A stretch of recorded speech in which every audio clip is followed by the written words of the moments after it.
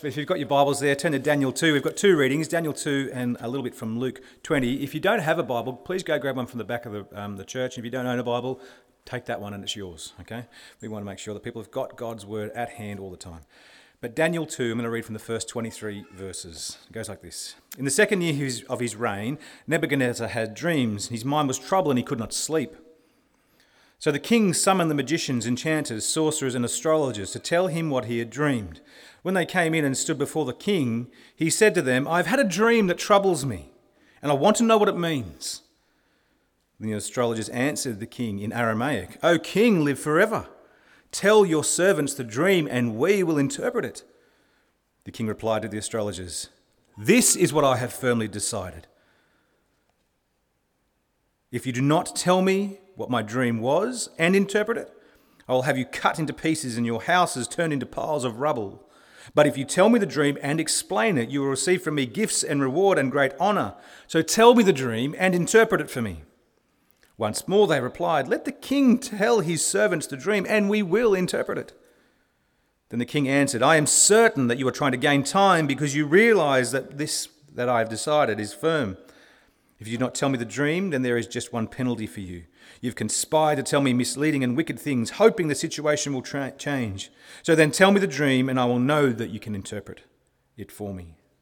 Then the astrologers answered the king, "There is not a man on earth who can do what the king asks.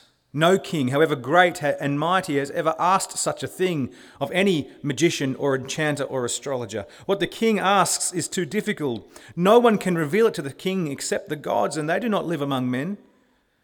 This made the king so angry and furious that he ordered the execution of all the wise men of Babylon. So the decree was issued to put the wise men to death, and the men were sent to look for Daniel and his friends to put them to death. When Arioch, the commander of the king's guard, had gone out to put to death the wise men of Babylon, Daniel spoke to him with wisdom and tact. He asked the king's officer, "Why did the king issue such a harsh decree?" Arioch then explained the matter to Daniel. At this, Daniel went in to the king and asked for time so that he might interpret the dream for him. Then Daniel returned to his house and explained the matter to his friends Hananiah, Mishael, and Azariah. He urged them to plead for mercy from the God of heavens concerning this mystery, so that he and his friends might not be executed with the rest of the wise men of Babylon. During the night, the mystery was revealed to Daniel in a vision. Then Daniel praised the God of heaven and said, "Praise be to the name of God forever and ever. Wisdom and power are his. He changes times and seasons. He sets up kings and he deposes them. He gives wisdom to the wise and knowledge to the discerning. He reveals deep and hidden things. He knows what lies in the darkness, and light dwells with him. I thank and praise you, O God of my fathers. You have given me wisdom and power, and you have made known to me what we asked of you. You have made known to us the dream of the king." And heading over to Luke chapter 20, picking up at verse 9 to 19, says this. This is Jesus speaking. He went on to tell the people this parable. "A man planted a vineyard, rented it to some farmers, and went away for a long time. At harvest time, he sent a servant to the tenants so that they would give him some of the fruit of the vineyard. But the tenants beat him and sent him away empty-handed. He sent another servant, but that one also they beat and treated shamefully and sent away empty-handed. He sent still a third, and they wounded him and threw him out. Then the owner of the vineyard said, 'What shall I do? I will send my son, whom I love. Perhaps they will respect him.' But when the tenants saw him, they talked the matter over. 'This is the heir,' they said. 'Let's kill him, and the inheritance will be ours.' So they threw him out of the vineyard and killed him. What then will the owner of the vineyard do to them? He will come and he will kill those tenants and give the vineyard to others." When the people heard this, they said, "May this never be." Jesus looked directly at them and asked, "Then what is the meaning of that which is written? The stone the builders rejected has become the capstone. Everyone who falls on this stone will be broken to pieces, but he on whom it falls will be crushed." The teachers of the law and the chief priests looked for a way to arrest him immediately, because he knew he had spoken this parable against them. But they were afraid of the people. Well, good morning, folks. My name's Rob Owers, and Gee, we're in for a treat this morning as we continue to work through Daniel. Now, in regards to countries in the world, what is a superpower?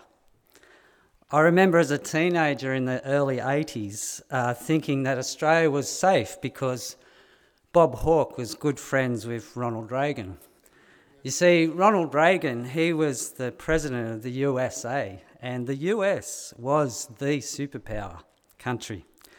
So, of course, the US would protect us little Aussies. But what makes a country a superpower?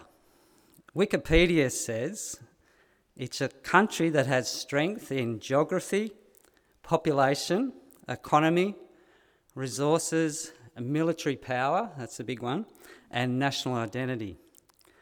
Now, what do you think are the top 5 superpowers of today?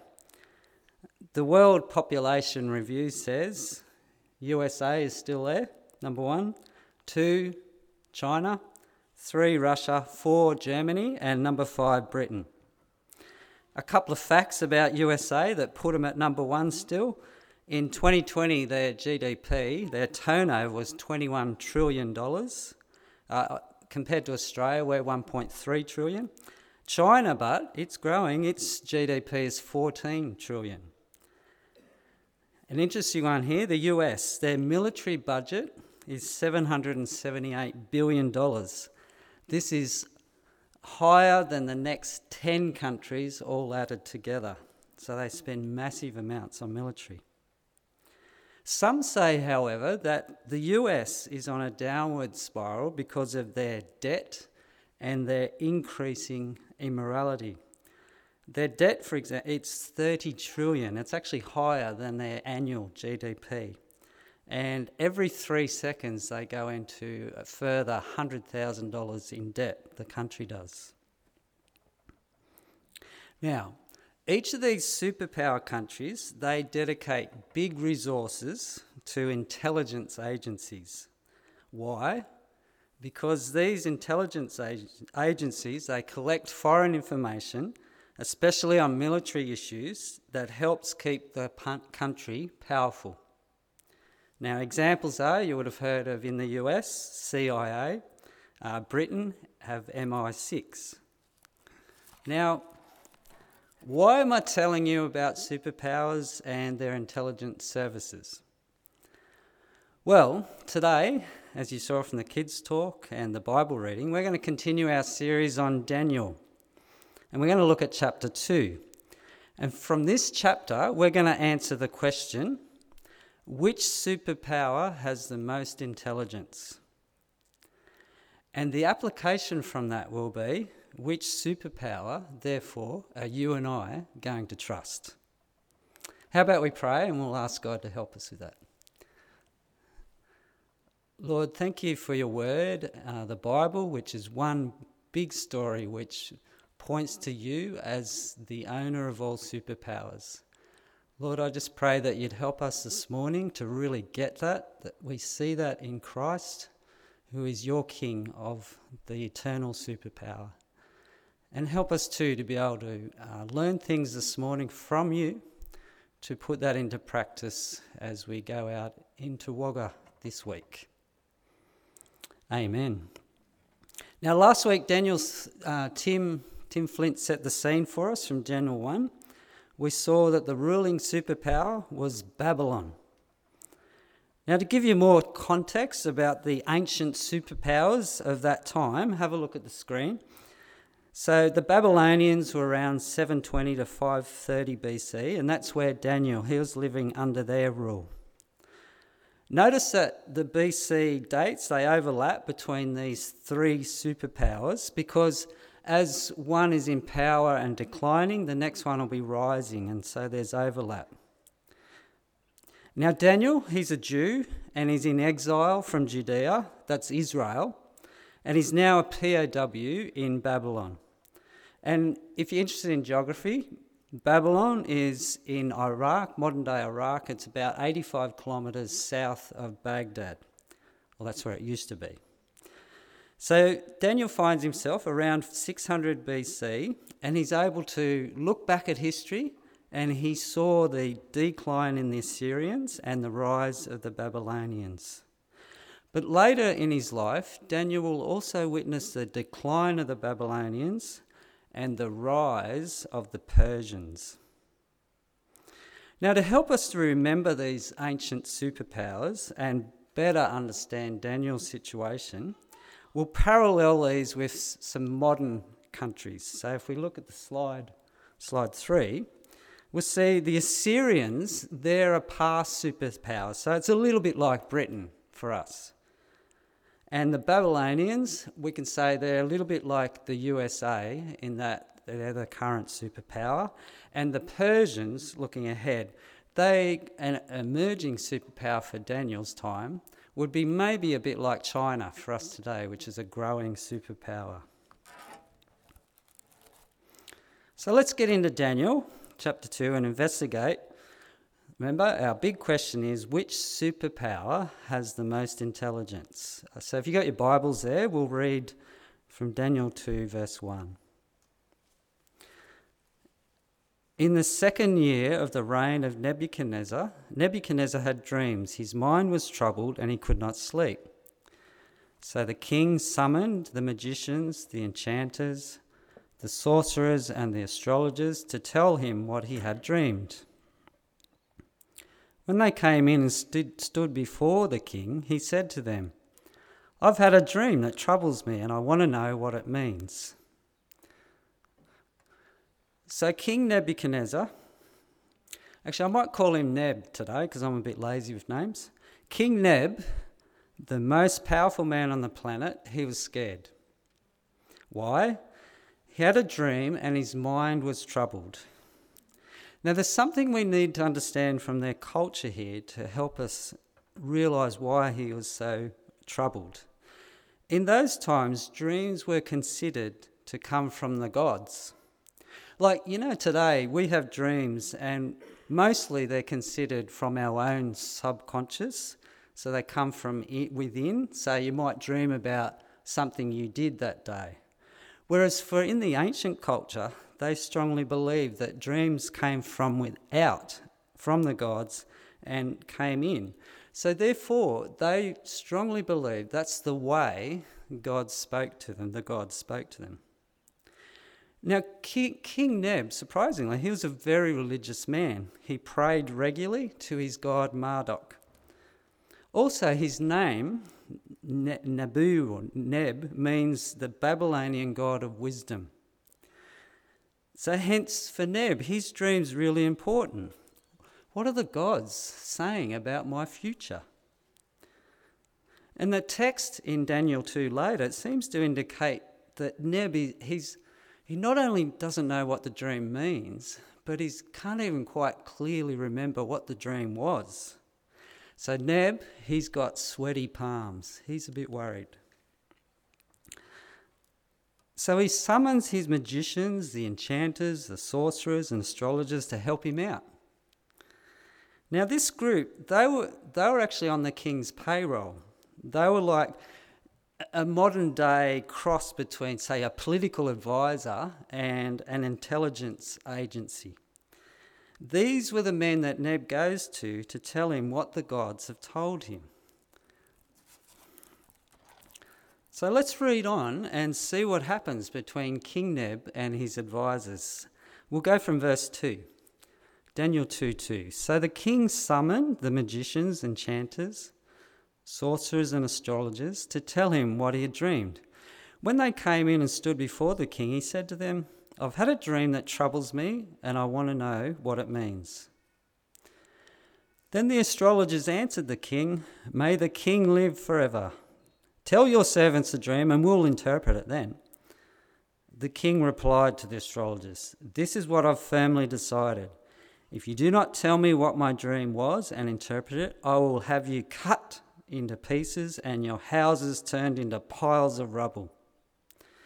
But if you tell me the dream and explain it, you will receive from me gifts and rewards of great honour. So tell me the dream and interpret it for me." And then there's a bit more to and fro in between them. And then the astrologers say, "We can't do this. And verse 12, jump down to verse 12. This made the king so angry and furious that he ordered the execution of all the wise men of Babylon. So the decree was issued to put the wise men to death, and men were sent to look for Daniel and his friends to have them put to death. Whew. This king is angry, isn't he? He's furious. Do you think it would make 7 news today if Scott Morrison announced that he was going to round up all his advisors, put them in jail for life, and remove all their wealth, simply because they could not tell him what he was thinking? It sounds incredibly unreasonable, doesn't it? However, remember, King Neb, he's a dictator. He leads the most powerful country of the known world, and he can do what he wants.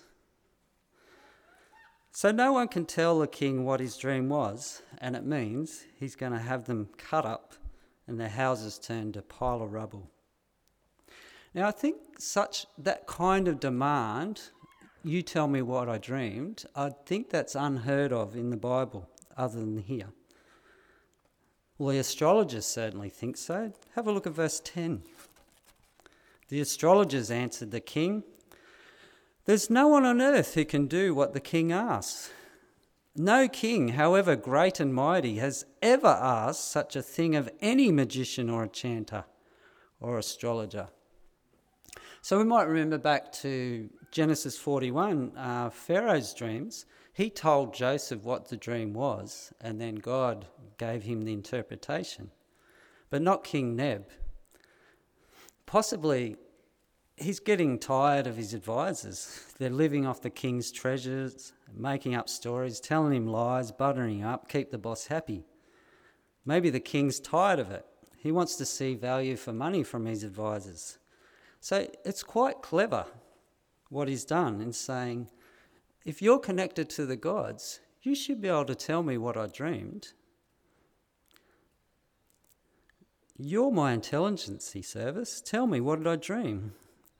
And the advisors are petrified because they can't do it and their heads are on the line. We'll enter Daniel. Let's read what happens next from verse 14. Now remember, as we read this, remember that Daniel, he is one of the king's advisors. He's been trained up in the Babylonian culture, and he too is now on the king's payroll. So let's see, what's Daniel do? Verse 14. When Arioch, the commander of the king's guard, had gone out to put to death the wise men of Babylon, Daniel spoke to him with wisdom and tact. He asked the king's officer, "Why did the king issue such a harsh decree?" Arioch then explained the matter to Daniel. At this, Daniel went in to the king and asked for time so that he might interpret the dream for the king. Verse 17, then Daniel returned to his house and explained the matter to his friends Hananiah, Mishael and Azariah. He urged them to plead for mercy from the God of heaven concerning this mystery, so that he and his friends might not be executed with the rest of the wise men of Babylon. During the night, the mystery was revealed to Daniel in a vision. Then Daniel praised God, the God of heaven, and said, "Praise be the name of God forever and ever. Wisdom and power are his. He changes times and seasons. He deposes kings and raises up others. He gives wisdom to the wise and knowledge to the discerning." So what does Daniel do? Does he go into panic mode? I know I certainly would have. Most powerful man on the planet wants my head to do something that's impossible. Would you have been freaking out? Well, no, Daniel doesn't panic. Why? Because he has a great trust and therefore a connection to the owner of all superpowers. Take note again, what does Daniel say in verse 21? He sees that God is the one, he changes times and seasons. He deposes kings and raises others up, even King Neb. He gives wisdom to the wise and knowledge to the discerning. Daniel trusts in God, the one who put Neb on the throne. Hence, Daniel doesn't go into panic mode. He approaches the king's commander, Arioch, with wisdom and tact. And notice that Daniel's respected in the king's palace so much that he's even granted time to go speak directly to the king, which is incredible in those times. And even more amazing, the rash king, who's just been through a kill all advisors tantrum, he gives Daniel more time to answer the king's demand. And then he gets his friends to get on their knees and pray to God and plead with him, the God who does have all the intelligence, to reveal the mystery. Wow. So, just a little application here. How do we go when the pressure's really on? Like really bad? Recently, because I chose not to be COVID vaccinated, I nearly lost a job I really love. I love my job at the council. I was just hanging on by my fingertips. Now this pressure sent me into quiet panic mode. You know, the waking up at 2 a.m. in the morning to do a wee and then not being able to go back to sleep. Worrying, lying there thinking, what do I do? How am I going to pay the mortgage? How am I going to feed my beautiful family? And it took weeks of worrying like this, and Belinda said I looked like someone had been in the ring with Mike Tyson because of the lack of sleep. And it took weeks before I actually thought, why don't I get on my knees and pray? So we can learn from Daniel here. Get on your knees straight away. And a big by the way here, going to God to prayer straight away doesn't always mean that things will turn out okay.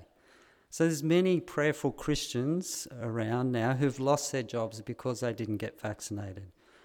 And then even in the Bible, we look, Stephen in Acts 7, he was a very prayerful man, but he was stoned to death for his faith. And even Jesus, he prayed in the Garden of Gethsemane that God would allow so that he didn't have to die. But God gave him the strength to do the Father's will and go to the cross. And Jesus, it's incredible, he wasn't panic-stricken as he prayed for others while he was dying on the cross. Please forgive them. So back to Daniel 2. So God, with his infinite intelligence, he reveals the king's dreams plus its meaning to Daniel. So what happens next? What is the dream actually about? Let's read from verse 25. Arioch took Daniel to the king at once and said, I have found a man among the exiles from Judah who can tell the king what his dream means. The king asked Daniel, also called Belshazzar, are you able to tell me what I saw in my dream and interpret it? Daniel replied, no wise man, enchanter, magician or diviner can explain to the king the mystery he has asked about. But there is a God in heaven who reveals mysteries. He has shown King Neb what will happen in days to come. Your dream and the visions that pass through your mind as you were lying in bed are these. Verse 29, as your majesty was lying there, your mind turned to things to come, and the revealer of mysteries showed you what is going to happen. As for me, this mystery has been revealed to me, not because I have greater wisdom than anyone else alive, but that so that your majesty may know the interpretation and that you may understand what went through your mind. Your majesty looked, and there before you stood a large statue, an enormous, dazzling statue, awesome in appearance. The head of the statue was made of pure gold, its chest and arms of silver, its belly and thighs of bronze, its legs of iron, its feet partly of iron and partly of baked clay. Now God reveals to Daniel King Neb's dream. It's an impressive statue. You saw the picture in the kids' talk. It had a head of gold, a chest of silver, a belly and thigh of brass, and legs of iron, and feet of iron and clay. And in verse 28, Daniel says that God revealed this image to King Neb. It was God. Therefore, it's not surprising that the statue is beautiful and orderly. It's similar to God's creation in Genesis 1. The Garden of Eden was stunning, it was beautiful, and it was orderly, so there was perfect peace. And you notice the statue. It's beautiful, it's precious metals. And notice that the metals, they descend in order of value, starting at the head of gold and going down to clay. There's godly order there. But the vision does not remain beautiful and orderly. And maybe this is the bit that scared King Neb the most. Look at verse 34. While you were watching, a rock was cut out, not by human hands. It struck the statue on its feet of iron and clay and smashed them. Then the iron, the clay, the bronze, the silver and the gold were all broken to pieces and became like chaff on a threshing floor in the summer. The wind swept them away without leaving a trace, but the rock that struck the statue became a huge mountain and filled the whole earth. So, the force of the rock, it's so powerful that it smashes the kingdoms, so they finally become like chaff. So why has God given King Neb this dream? What does it mean? What does it mean, all this? Verse 36. This was the dream, and now we will interpret it to the king. Your Majesty, you are the King of Kings. The God of heaven has given you dominion and power and might and glory. In your hands he has placed all mankind and the beasts of the fields and the birds of the sky. Wherever they live, he has made you ruler over them. You are the head of gold. But, verse 39, after you, another kingdom will arise inferior to yours. Next, a third kingdom, one of bronze, will rule over the whole earth. Finally, there will be a fourth kingdom strong as iron, for iron breaks and smashes everything. And as iron breaks things to pieces, so it will crush and break all the others. Just as you saw that the feet and the toes were partly of baked clay and partly of iron, so this will be a divided kingdom.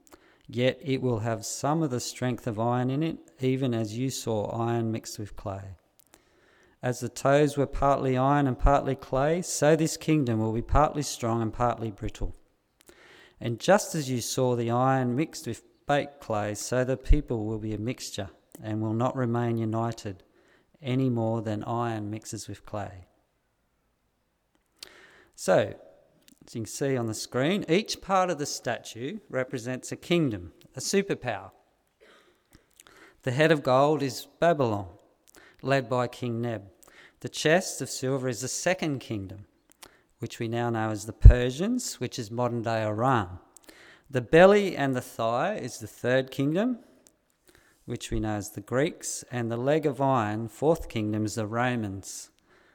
And the feet of iron and clay is still representative of the Romans, but with other cultures living under them, so a mix.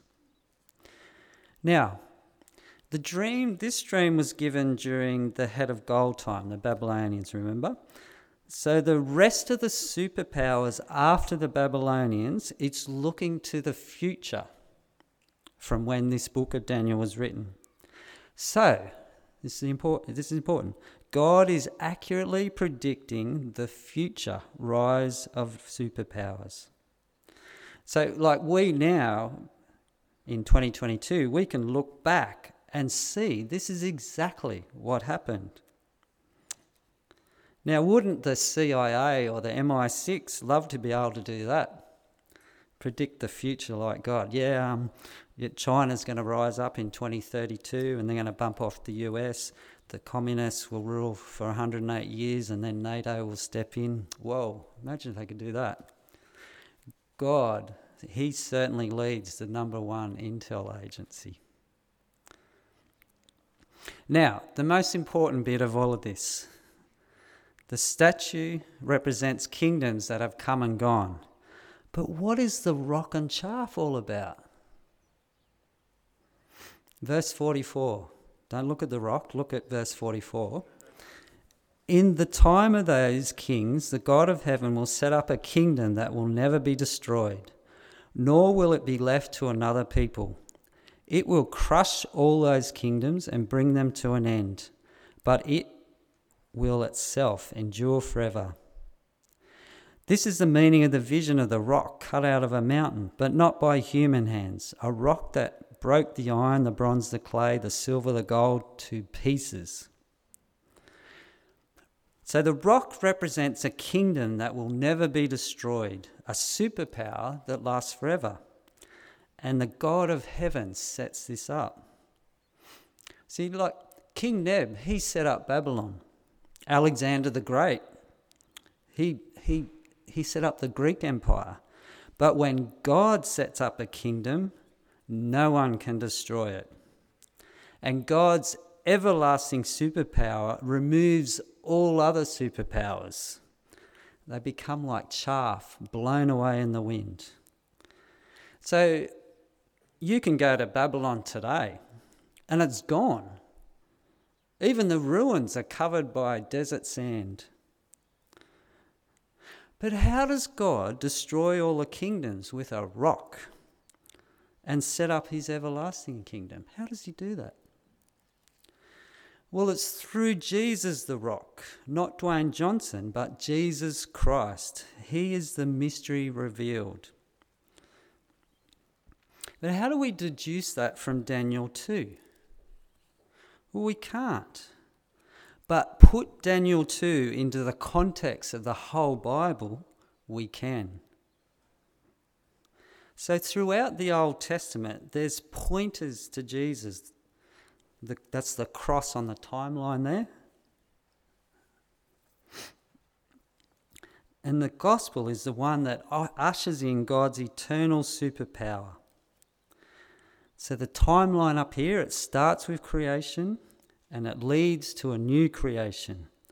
And the cross on that timeline, it represents not just Jesus' death, but his life, his death, his resurrection, and his future return. Jesus. Now, I still remember when I first saw this timeline.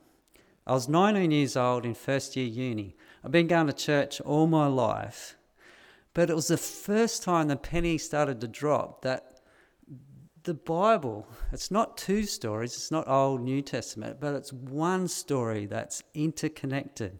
And this one story is centered around Jesus Christ, the Old Testament pointing forward to him, and then to make sense of life today, we've got to look back to him. So Jesus is central to this one story. And because the Bible is one interconnected story, it's actually quite fun and revealing to chase themes throughout it, to see how it's incredibly all connected together, written over thousands of years, but all the one story pointing forward. You think, wow, God must be behind all this.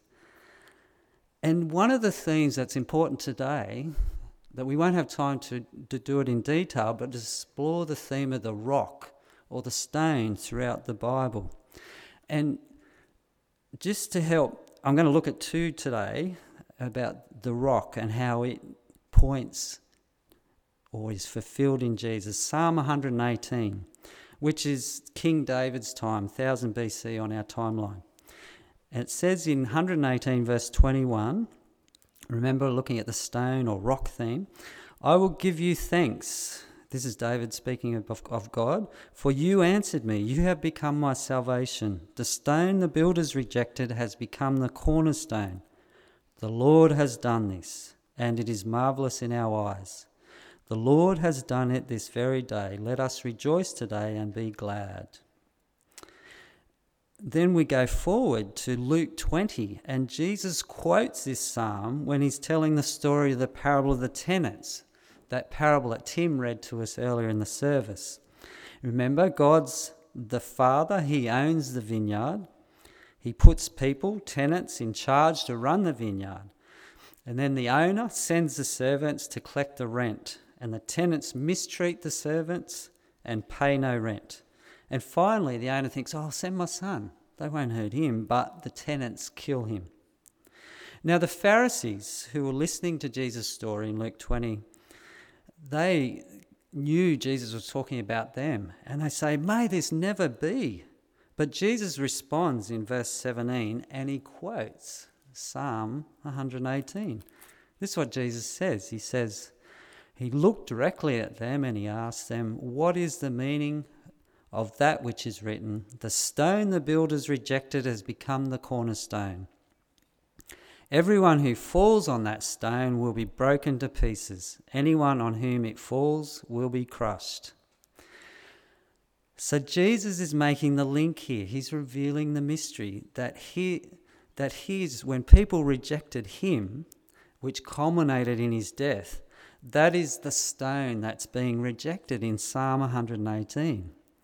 However, his resurrection is the cornerstone on which God's forever kingdom is going to be built. So this is the gospel. Superpowers will rise and fall because of it. And people will also rise and fall because of Jesus the rock. So Luke 20 verse 18, it says, everyone who falls on that stone will be broken to pieces. This is people who will rise. How will they rise? Well, a humble, repentant person like Daniel is a person who is broken by their sin. Whereas the second half of that verse 18, it says, anyone on whom, that's the rock, Jesus, falls will be crushed. This sadly is the other side of the coin, where people who continue to reject Jesus, they will fall and be crushed by the rock and receive the punishment for their own sin. Right, so let's take a breath and we'll summarise what we've wrestled with so far in Daniel 2. So the question we're asking, which superpower has the most intelligence? And we've answered that God's kingdom does. He reveals King Neb's dream to Daniel. His intelligence perfectly predicts the rise and fall of ancient superpowers. And through Jesus, he ushers in an eternal super kingdom, a superpower, a kingdom that cannot be destroyed. Death cannot hold him down. So how should we respond to this? Well, how did King Neb respond? Have a look at Daniel 2, 46 and 47. Then King Neb fell prostrate before Daniel and paid him honour and ordered that an offering and incense be presented to him. The king said to Daniel, surely your God is the God of gods and the Lord of kings and revealer of mysteries, for you were able to reveal this mystery. So King Neb, he started off with arrogance in Daniel 2. I'm the greatest. And this quickly turned to fear when he had the puzzling dream. But once this dream was interpreted by Daniel's God, he was relieved. Now, I don't think Neb was repentant though. He says the right words about God from his head, but his heart's still not in it. For in the very next chapter of Daniel, which we'll look at next week, King Neb orders that everyone bow down to a 90 feet high image of gold. But Daniel's response, in contrast to King Neb, is one of humility. While Daniel is still fearful about the possibility of losing his head, he falls on his knees and pleads to God to have mercy and reveal the dream. And this repentant, humble attitude of Daniel's is further confirmed in Daniel 9. For even though Daniel is a good man, he prays the following prayer in Daniel 9:4. Lord, the great and awesome God who keeps his covenant of love with those who love him and keep his commandments. We have sinned and done wrong. We have been wicked and have rebelled. We have turned away from your commands. So in humility, Daniel counts himself as a sinner even though he's a pretty good bloke. Okay, so how are we? We've seen how Neb and Daniel have responded to God. How are we going to respond to the God of all intelligence? Which superpower are you and I going to trust in? Maybe it isn't the USA or NATO or the CIA or Scott Morrison, but we all put our trust in something. Possibly it's in ourselves, on my own little superpower. Why, Scott Morrison and Craig Kelly and all those MPs, they're idiots. I could run the country better myself, we might think. So I certainly can run my own life. Thank you very much. But we need to humbly repent of such arrogance. All of us sin. We're all deeply flawed and need to plead to Jesus for forgiveness and help. Can I suggest a practical application of humbly asking Jesus for help over the next few weeks? We've got a federal election coming up. How easy is it to make nasty comments about MPs? Oh, he's a worthless piece of beep, beep, beep, beep. And usually we make these comments without all the intel on this person. Often we shoot off after only scanning biased headlines from mass media. How about this election? As followers of the one who has got all the intel, that we talk graciously about our MPs. How about we pray for them? And I don't mean never critique their policies. For sure, we need to be careful and thoughtful about their policies.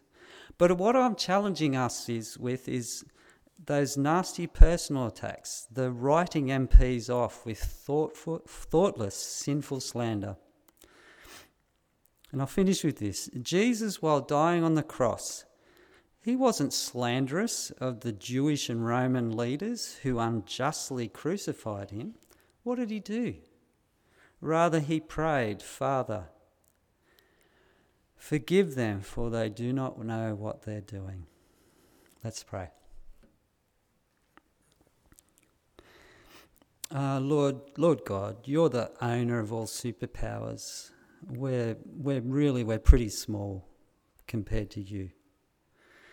But thanks so much that through Jesus, the rock, our Redeemer, you have valued us beyond belief.